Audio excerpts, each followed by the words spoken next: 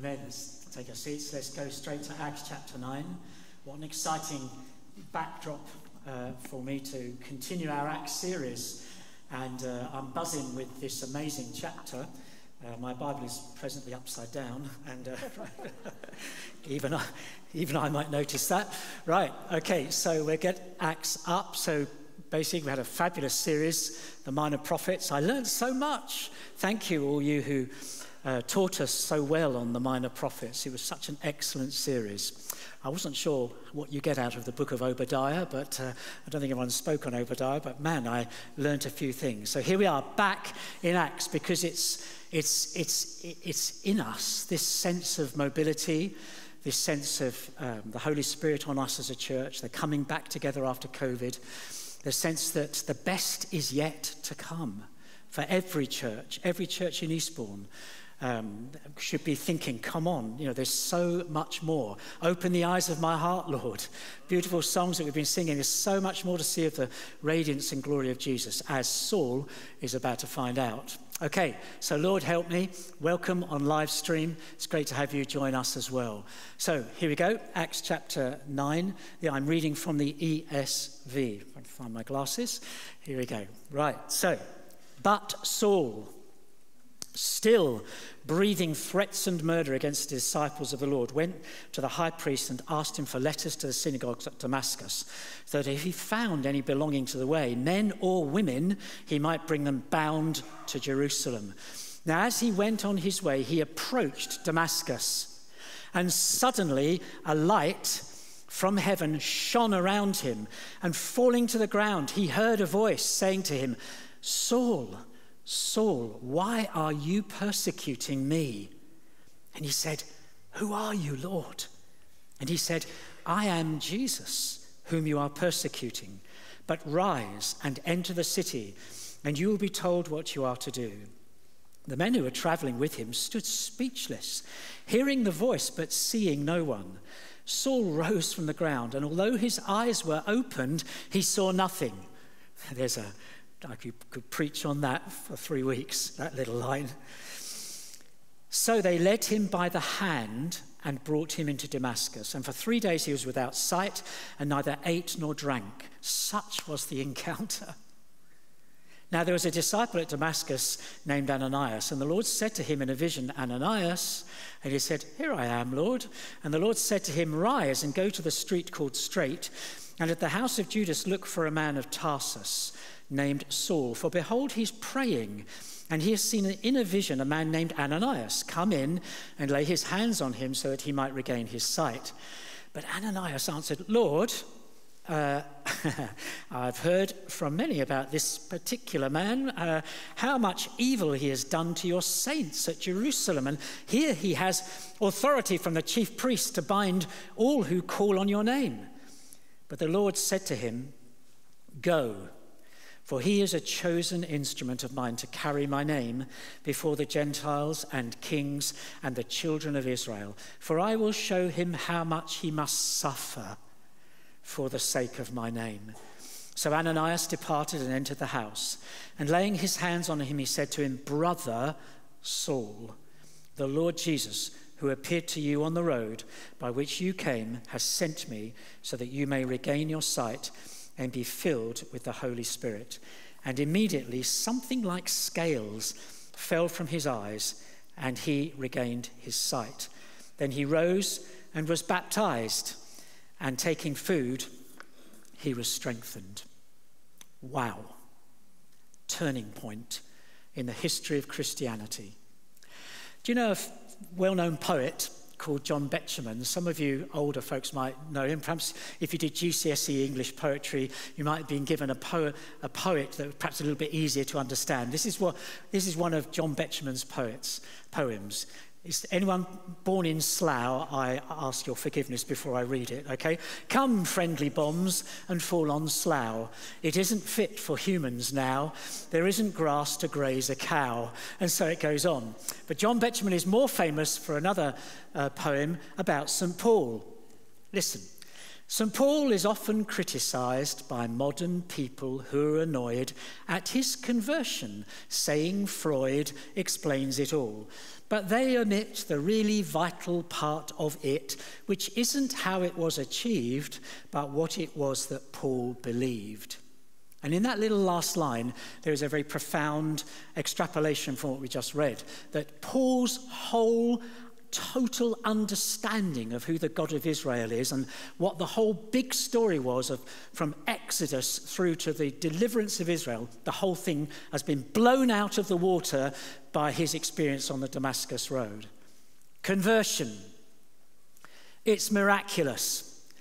Now, I'm speaking to people, I think, who understand what that word means, but it means also being born again. It's another way of saying I've had the eyes of my heart opened to the truth that was hiding in plain sight in front of me. Conversion has got massive implications, and I want to talk quite a lot this morning about conversion because it's something that you should be living with every day of your life. It's not just the kick-off, the start of the way things began in your Christian life. The implications of you being born again are massive for every day because you're a brand new creature and the world wants to suck you back into its own ways, and you're going to resist this with all your might by the power of the Holy Spirit. Conversion is not talked about enough. I wonder if there are people here who are thinking, actually, do you know what? I'd like to have the eyes of my heart opened. It happened last week. There was a young guy who put his hand up and says, I want to know Jesus more. And I'm on the front foot with that this morning again, because I'm talking about St. Paul's being born again. But I'm going to qualify that it wasn't actually a conversion as such. He was in the true religion. So it was more an opening of his eyes to see who Jesus really is and to completely change his understanding of the history of Israel and where God was taking them. I think, let me say this carefully, I think that a conversion is even greater than an astonishing healing. I have seen healings before my eyes. I have heard spines cracking as an old lady stands up who was bent over. I heard the sound of the vertebra cracking as she came under the power of the Holy Spirit. You think, man, that's pretty amazing to hear. The sound of it was more amazing than her standing up. For me, oh Lord, they're all too rare. Come on, Lord, pour out your Spirit upon us. But what's not talked about enough is how, when one sinner repents, that the angels get out the trumpets and the party, those things that you blow and tickle you under the chin, and the rejoicing in heaven over the one person that turns to God than the 99 who are doing okay, thanks. I think it's more miraculous to change a person's complete orientation of their life to go in a totally opposite direction. It's radical, it's scary, but it's the most exciting thing that could possibly happen to you because it's what we all really want. We want to go in that God direction. We want help for it to happen. And Jesus says to Nicodemus, who comes to him at night and says, the wind's going to blow where it wants to blow. Paul had no idea that this was going to hit him. He was breathing murderous threats. And yet, this persecutor is going to turn into a preacher. This man is going to be in need of a new name. Little does he realize it, that he's walking, is it something like 150 miles to Damascus? He's breathing murderous threats. He has no idea what's about to happen to him. But his single aim while he was walking to Damascus was to eradicate this new Christian family. It was horrible. Let's call him what he is. I've written it down here. He was a self-righteous, obsessive, bigoted murderer. There could hardly have been a more promising candidate to become a believer in Jesus. He would seek extradition papers from the Sanhedrin. He would have authority from the high priest to kidnap, to capture anyone he found belonging to the way, to the new Christian faith, bring them back to Jerusalem, lock them up, maybe even kill them. He was a murderer. And with those papers, he goes on his way to Damascus with the full intention of smashing this growing church there in Syria. And all that time as he's journeying, he's thinking about terminating people's lives. And you heard a week or two ago when Martin was saying to you, how big do you think the grace of God is? Well, I've got another example for you. Just like the men of Nineveh. And I want to say this to you right at the start. Don't you dare write anybody off. Don't you dare do that. No one is beyond the reach of God's love. Do you believe that? I hope that if you do believe that, you're still praying for the people you think are humanly beyond reach. No, they're not. Someone who's ended up in a very dark place, perhaps, that you know. Someone who's, really messed up. It's of their own making. You think, well, so you've made your bed, so you've got to lie on it. Well, you think about those people. They are not beyond the reach of God's grace. Someone who's perhaps started on the way of truth, but then ended up in some cranky, crazy, trendy new way of thinking about the way the world is. And they've lost their common sense and they're frankly speaking nonsense. I'm being a bit blunt here. We all know people who think, man, do you believe that? It's easier to believe that Jesus came back from the dead than to believe what you believe. And little does Saul realize that he is the hunter and he is being hunted. He's being tracked. God is tracking him. I wonder if that's you this morning. We're after you in love. We want you to believe what we believe. Because what we've found is we're busted people too. We've needed a saviour. We just want to introduce our friend Jesus to you. You're being tracked. If you don't know him, he's after you, but he does it very, very carefully. Do you know that poem, the famous poem, the Victorian poet called Francis Thompson? He wrote this poem called The Hound of Heaven. I'll just read you a couple of lines from it. He was a reluctant convert. And he was fighting this little intuitive voice that was saying, I'm here, I'm at your shoulder, I'm very close. Why won't you turn round and look at me? And he was resisting God all the time. And I wonder, I've been in that place. I wonder if you've been in that place. I wonder if you're in that place right now. Francis Thompson wrote this: I fled him down the nights and down the days. I fled him down the arches of the years. I fled him down the labyrinthine ways of my own mind, and in the midst of tears, I hid from him and under running laughter, mocking him, keeping him at arm's length. And then, of course, by the end of the poem, he's given his life to Christ. It's beautiful. Conversion is the sweetest thing. To see someone give their life to Jesus is just so exciting. We're going to see that again and again in these months and years to come. We're going fishing again. We are going out with a message of peace because we're just like everybody else. We just found a saviour. We're not 6 feet above contradiction. We found someone who's forgiven us all our sins and has brought us back to the Father. So if God decides to save someone, can I say this to you? He's pretty persistent. Maybe you've been running from him.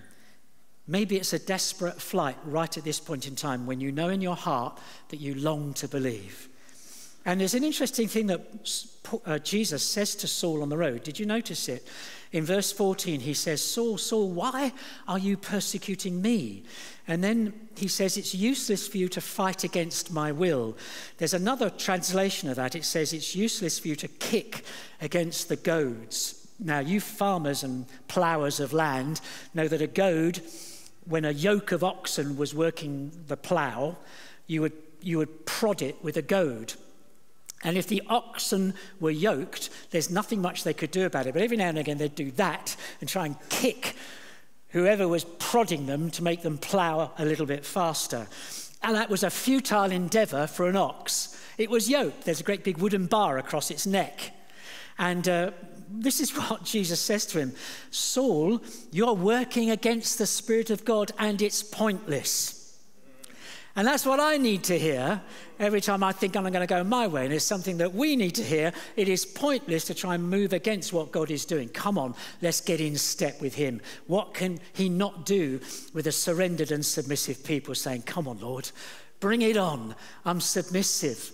I'm not going to kick against what you're doing in my life. I'm not going to kick against the things I think, no, this is wrong. I'm going to go off into the wilderness and disagree with everybody. No, come on.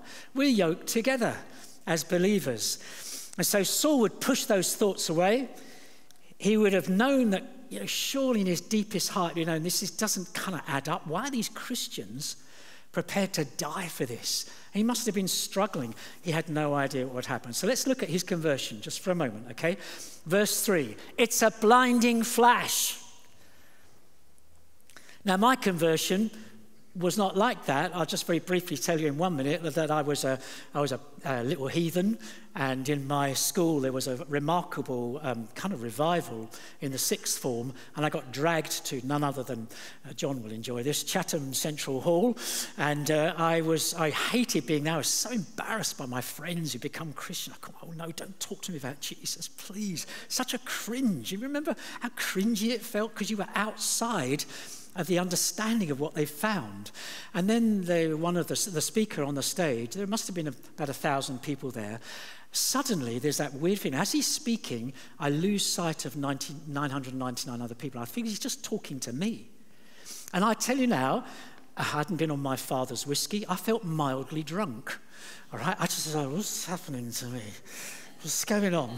I felt a little bit woozy. I felt deeply affected. Later, they explained to me the Holy Spirit was coming upon me. And all I heard, I couldn't remember what on earth he said.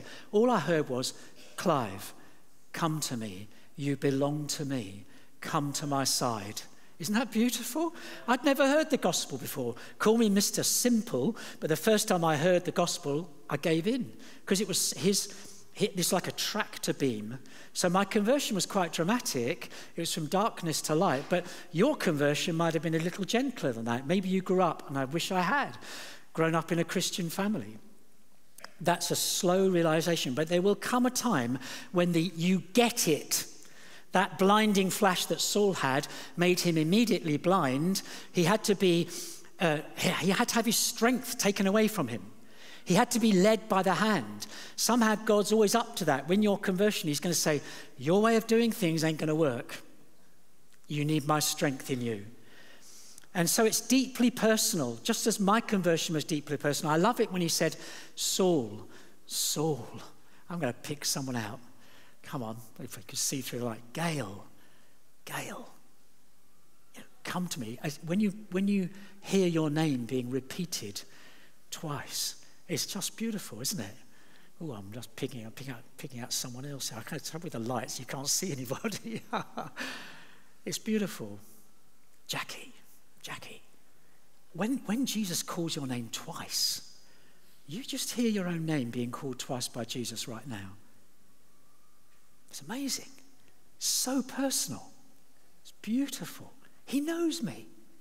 He knows me. He knows you before you started trusting him. He knows you.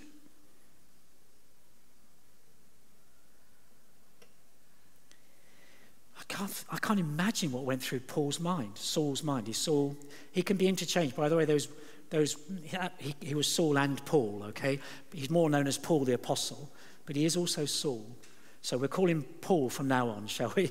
Otherwise it gets confusing. Who are you, Lord? Says Paul. That must have gone through him like a bolt of lightning. That flash of lightning knocks him to the ground. And you imagine how that sentence, I'm Jesus who you are persecuting, imagine how that must have exploded within Paul. It would have shattered his whole world. It would have reformed Paul's entire mindset. All that anger, all that hatred of all those heretical followers of the Nazarene carpenter, it all collapses just like that. Jesus is alive. The whole understanding of what Saul was about before he becomes Paul the Apostle, everything has disintegrated into 1,000 pieces. These Christians, they've been right all along. Oh my goodness, but the worst thing is, hang on a minute, if Jesus is the true central figure of Jewish history, right from the Exodus right through to now, if God himself has come to earth in human form and become that saving bridge over which we all must walk, through his sacrificial death on the cross, you can imagine Paul's on the ground thinking all this through. He's thinking, what have I done? What have I done? Everything is utterly wrong. I was persecuting Jesus, who's alive. Man, I'm in serious trouble. And that's an understatement. And so Saul, the great hunter, I love this phrase, was led by the hand into Damascus. One thing God loves to do with you is to take your strength away from you, the strength that you do things in your own might, and he reteaches you to put your hand in his hand. He's going to lead you by the hand into your adventures, into Shrewsbury and beyond. And I think Saul to Paul, he sees himself for the first time. And that was my experience. I wonder if that's your experience, that when the light of God comes to you, when the grace of God comes to you, when the love of God surrounds you and melts you, you suddenly kind of see who you are as well. You realize your own dignity before him. You realize that you're precious in his sight, that you realize that you've got your own individual identity amongst 7 billion people on the planet. Your fingerprints are just for you. You're a one-off. And this must have been an extraordinary moment for Paul to realize his spiritual blindness turned into a physical blindness, as if God had to blind him physically to help him understand his spiritual blindness. Now, as I said to you before, I don't think this is a conversion for Saul. He was worshipping the God of Israel. It's not as if Christianity is competing with Judaism. Just think this through with me. It's actually that God has now acted decisively to send Israel's true Messiah, Jesus. So this isn't a new religion. The first century believers didn't call themselves little Christs, Christians. That came later. They just thought, man, it's the fulfillment of the ages. Jesus is the true king. And so in a way, it's not a conversion. And I used to use this argument with my friends in Dubai when we were building the church amongst a very multinational and interfaith community. I'd say to my Muslim friends who were arguing and talking it through with me, to my Buddhist friends, to my Hindu friends, I would say to them, actually, it's an easier journey from atheism into Christianity than it is to come from, say, folk Buddhism or Sufism, which is the mystical side of Islam. That's a longer journey. That's a more sacrificial journey to come into Christ from another religion, because you've got to say, Lord, I lay down all my gods. I come to the true and living God. And from atheism, for me, it was like a light switched on. Where are you? I'm going to ask you that. I'm going to finish in a moment, and we're going to have a time of ministry. But I'll just say this about Ananias.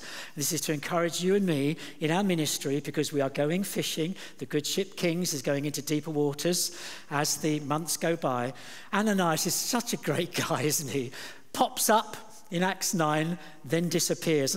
You can kind of imagine the conversation, can't you? He's listening to the Lord. Go to Straight Street. By the way, that still exists in Damascus. It's still there, Straight Street. He says, yeah, that's fine, Lord. That's all good. Cool. I'm up for that. Whatever you say, Lord. And there's a guy from Tarsus, is there? Yep. Okay, Tarsus, sure. No problemo. I'll go for you, Lord. Saul. Lord, you've got to be kidding. This guy who's murdering believers as we're talking. And then Jesus' beautiful reply to Ananias, go. Go in mission and service. Go. Get out of your seat and go, Ananias. He's my chosen instrument. He'll take my message to the Gentiles and to kings, and I'll show him how much he must suffer. Isn't that amazing? And then obviously Ananias knows this is real. The man's going to suffer. This is authentic. This is faith. It's going to cost him his life. Some things to notice about conversion very quickly. One, it reminds us that Jesus is always the initiator. Can I ask you, if you feel that you're in the doldrums at the moment, you're becalmed in your faith, would you go back today and kneel down at your bedside like a good boy and girl, or wherever you go for a walk in the South Downs and say, would you please start initiating things in my life again? He's always the initiator.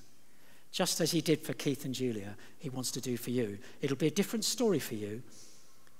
Ask him to initiate it and be prepared for the ride. Who has God singled out for the next dramatic encounter that changes the direction of their life totally? It might be you today. He plans your encounters. Did you know that? He planned the Damascus Road experience for Saul. Nobody is safe. No matter how violently you are opposed to Jesus and the church, no matter how secure you may imagine yourself to be, you are not safe from an encounter with the living God. Amen. It's wonderful, isn't it? He's scary, but he treats you with great and tender care. That's our God. The Aslan stuff, he's like a lion tossing you between his two velvet paws. Second thing you get to remember out of conversion, that as he initiated with you, you get new friends. And some of you need to hear this again, because some of you are looking back. I remember when I became a Christian, I lost a lot of friends who couldn't go with me into this newfound faith, but I found a whole bunch of new brilliant friends. I stayed loyal to my old friends, didn't give up on them, but they couldn't kind of go with me on into my journey. It cost me. And you will gain new friends. And I want to say this to you, just as Ananias was Saul's first Christian friend, you need help in those first faltering baby steps that you've taken in the faith. But you also need, like Ananias, who introduced Paul to the disciples in Damascus, you need to keep on having friends who introduce you to new friends. You are not going to stay in this church unless you've got deep friendships. I know you've heard that before, but it's so true. Paul desperately needed help. He was blind. He needed to be led by the hand. Some of you today need to be led by the hand to safety. And some of you are giving up on friendship in this church. It's difficult in a big grouping to say, look, I've tried. I say to you, come on, you get new friends. Ananias is now going to protect Saul from his enemies. If you look at verse 23, when he first arrived there, the disciples in Jerusalem, when he went back, they didn't want to have anything to do with him. Paul was shunned. Thank goodness Barnabas, who turns up later in the story, he's going to be a friend to him as well. So you've got Ananias, you've got Barnabas, then you end up with Silvanus and Timothy and all these wonderful friends. You must have friends around you. And that's our prayer for Keith and Julia, that they will get quickly into friendship, because you cannot walk this thing on your own. Don't even think you can. 2 more points and I'm finished. You are connected through conversion deeply to the church. Did you notice that interesting thing that Jesus tells Paul to do? He says, go into the city. In other words, go and meet the believers in Damascus. First thing, go to the people. Go to the community first. Go to the believers who will help you. Jesus is sending Paul to the church. And authentic conversion is always out of isolation and into this community. And so we've got to think that through for ourselves, because sometimes, you get the knocks and the scrapes and someone says a careless word and you get scratched and you get hurt. No, this is where we live. This is where we hang out with each other. Christ is always encountered in and with his body, the church. That was Paul's immediate experience after conversion. And so I say to you, you're making friends? Good. What's your connection to the church? Solid, faithful. I'll push through disappointments. I'll push through the difficulties. I'm with you guys. We're shoulder to shoulder. We are God's mobilized people together. The last thing I want to say to you is this, and we'll have a time of ministry now, is this, that true conversion means that you really will persevere to the end. That you don't need to worry whether you're going to lose your faith, because God is with you. His Holy Spirit is sealed in your heart. I remember I've got 2 books on my shelf at home. One is called Once Saved, Always Saved, ? by David Pawson. And the other one is Once Saved, Always Saved, ! by R.T. Kendall. It's about, can you lose your salvation? Now, without getting into that now, far too big a topic, I honestly believe that if you've been roundly saved, genuinely converted, planted in good soil, you will make it to the end, to glory, just as we've been singing that beautiful song at the end of the hymn. Paul says this, and he had spared himself no blushes as what he'd done to persecute Christians. Paul had a guilty conscience that got washed clean. He doesn't spare his own reputation. He freely admitted his disgraceful behavior when he talked to King Agrippa later on in Acts 26. He says, yeah, that was me, but by the grace of God I am what I am. And therefore he's able to write in Philippians, I am certain that God who began the good work in you will continue his work until it's finally finished on the day when Christ Jesus returns.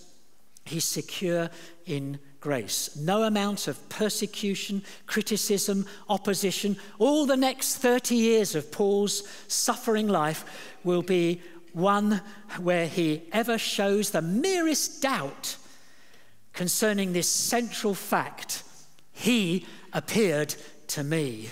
Isn't that exciting? He appeared to me. Now, as I said, my conversion was not as dramatic, but it was fairly dramatic. And I think that I wish I'd had a slow realization, grown up in a Christian family. Maybe that's your experience. But however you came to Christ, be thrilled. He appeared to you. I'm speaking specifically now to some people who are on the edge, just thinking, I want you to appear to me. I want you to come and show me who you are. Oh, it's absolutely massive implications for Paul. It's the start of the Gentile world being totally affected. It's the using of the Roman roads into every corner of the Roman Empire. It's now the great missional journey of the church. Okay, we're going to pray now, okay? And we're going to minister to each other. Oh, I'm going to just show this, and we're going to come back to it in a moment, right? This is a ministry team badge. We've had a lot of these made. I just took one off my desk. Today I'll be mainly Monica, okay? Monica, are you here? Just wave at me. Is she here? She there? There she is. Monica, can I be you just for a moment? Just role play.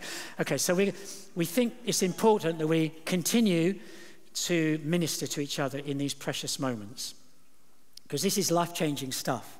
And we don't want to lose this. So we're going to have a time of ministry, and we're going to make sure there's a ministry team, but we also want all of you to be ministers. You're all priests and ministers to your God. So we've got to start somewhere. So we're going to come back to it and make the ministry team grow and grow and grow till one day we'll throw the badges away and we're back to the whole church mobilized in ministry. So I'll talk to you more about that in a week or two's time. Okay, let's minister to one another. Can we just stand? Can I have the band back, please? That would be great. Okay. Oh, Father. Whoa. Right, I'm praying for epiphanies. I'm now going into my thesaurus for as many different words for encounter as I could possibly think of. Revelation. Blinding light. Fresh understanding. Quiet awareness. Gentle submission. Kneeling before him. Whatever way you want to do it, Lord, come to your people.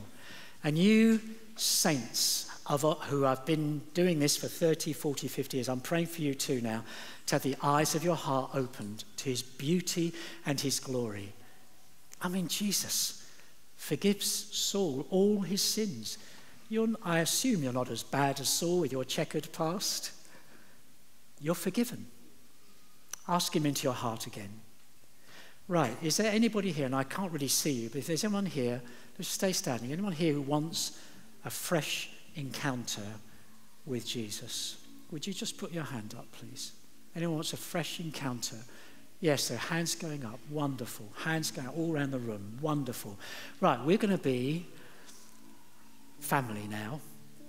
And all those people who said, I want my own version of a Damascus Road experience. I just need you again in my life, or I want you for the first time in my life.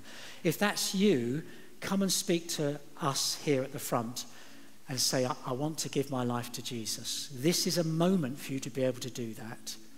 There'll be other moments, but if you feel your heart beating fast and this is the moment, come and tell us. So let's start a beautiful song of worship. And let's have people who are thirsty for more of God to come forward, because he wants to commission you to go to the Gentiles. He wants you to take the Via Appia to Rome or to Istanbul or to, you know what I'm saying, don't you? He wants you to take your own pathway with the message of peace to your friends and neighbours and beyond. So come forward. Let's get. I won't put Monica's badge on because you'll get confused if I pray for you wearing a Monica badge. Come forward if you want to for prayer. Come, Holy Spirit. Come and encourage your people just to receive fresh anointing in Jesus. Come, Holy Spirit. We love you, Lord. Oh, Father, we just thank you for the way you were so kind to Paul. It's beautiful. It's beautiful. I say, so can we ask now life group leaders and people who've been here a long time, who are members of the church, to come forward now to spot their friends at the front. Come and start praying for them. There are lots of people at the front. Please don't leave them on their own for prayer as we worship. Come forward and pray. Just pray simple prayers. More, Lord, that's a great prayer. Come and fill them with your Spirit afresh. Wash away the dust of the road to Damascus. Wash it away. Fill me afresh with your Spirit. Recommission me, Lord. Holy Spirit, come. Okay, there are more people. Please, more, come and pray. If you don't come, I'm going to start picking on you. Come on, you don't need a badge today. Come forward and pray. A few people here. Wonderful. Great. Great. Is Tessa there? Wants some prayer? Come forward if you know. Tessa's your mate. Okay. Yep. Here. Wonderful. Thank you, Lord. Okay. Let's do a sing and pray blessing on these brave people who come forward. Everyone needs compassion.